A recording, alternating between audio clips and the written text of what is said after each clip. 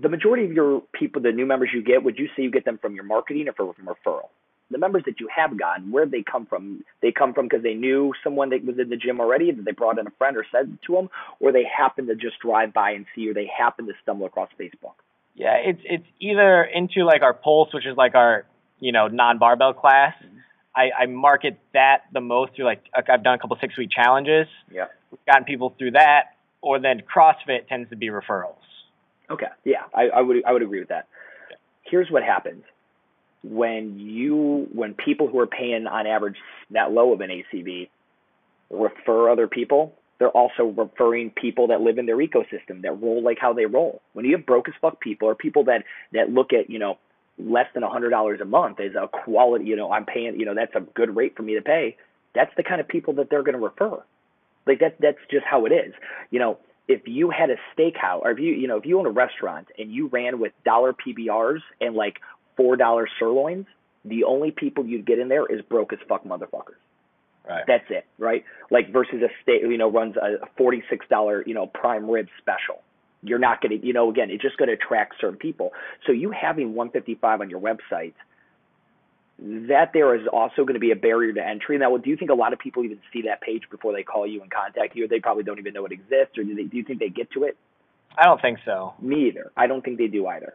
So that price point could already pre-qualify a lot of people. Broke as fuck looks at your website and sees that price. Nope, can't afford that, And that's where you'll hear people, like some people want what prices on websites, some people don't. I think it could work either way. It depends on your sales ability.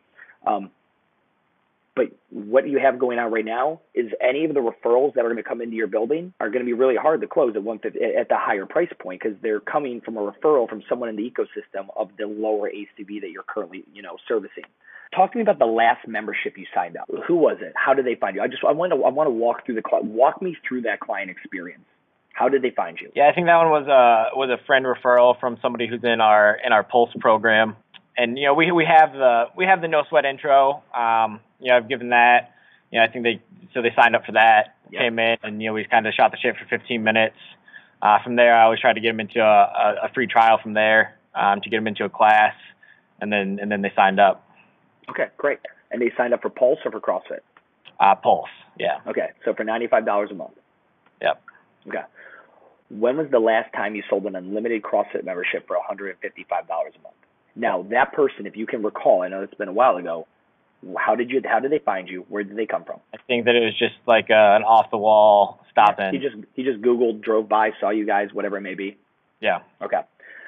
So one thing we're going to analyze here too is kind of, again, the price point differentiation, right? Your Pulse program is offered how many days per week? 5.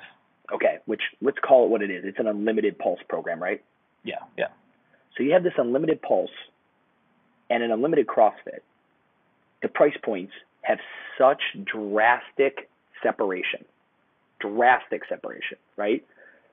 If I come in the Pulse, how many members would you say are, this is obviously data I'll get from you on the Delta sheet, but how many members are on Pulse versus CrossFit? Does Pulse, do those people generally stay in Pulse, or they graduate to CrossFit? Most have stayed in Pulse. We've pulled some into CrossFit.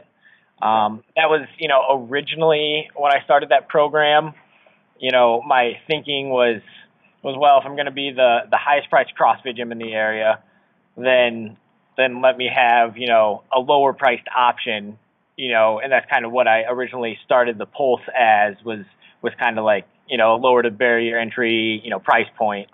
And so we've run challenges with that and that type of thing. And we've gotten some, a few here and there to convert to CrossFit. We've gotten a few to stay in Pulse. And then, I think that's also our, there's less retention in the Pulse memberships as well. Yeah, I agree. Again, because anyone who's got it's the same thing with these 6-week challenges. The lower the barrier to entry, the higher churn it's going to happen.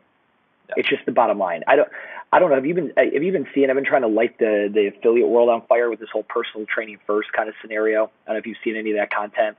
And one reason why is anyone who comes in and drops personal training money up front isn't probably bouncing on you. No one's going to come into my gym and they spend 10 sessions, $70 a piece, to drop $700 and then quit after the 10th session. Right.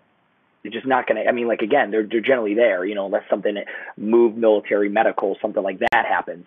But that's nice. I run a boot camp. I own Charlotte's Best Boot Camp, and that is just a seasonal outside offering. It doesn't even come into my bill. Like it's a way. Like it's just this thing that has stupid low overhead. I make some good money on it during my slow months.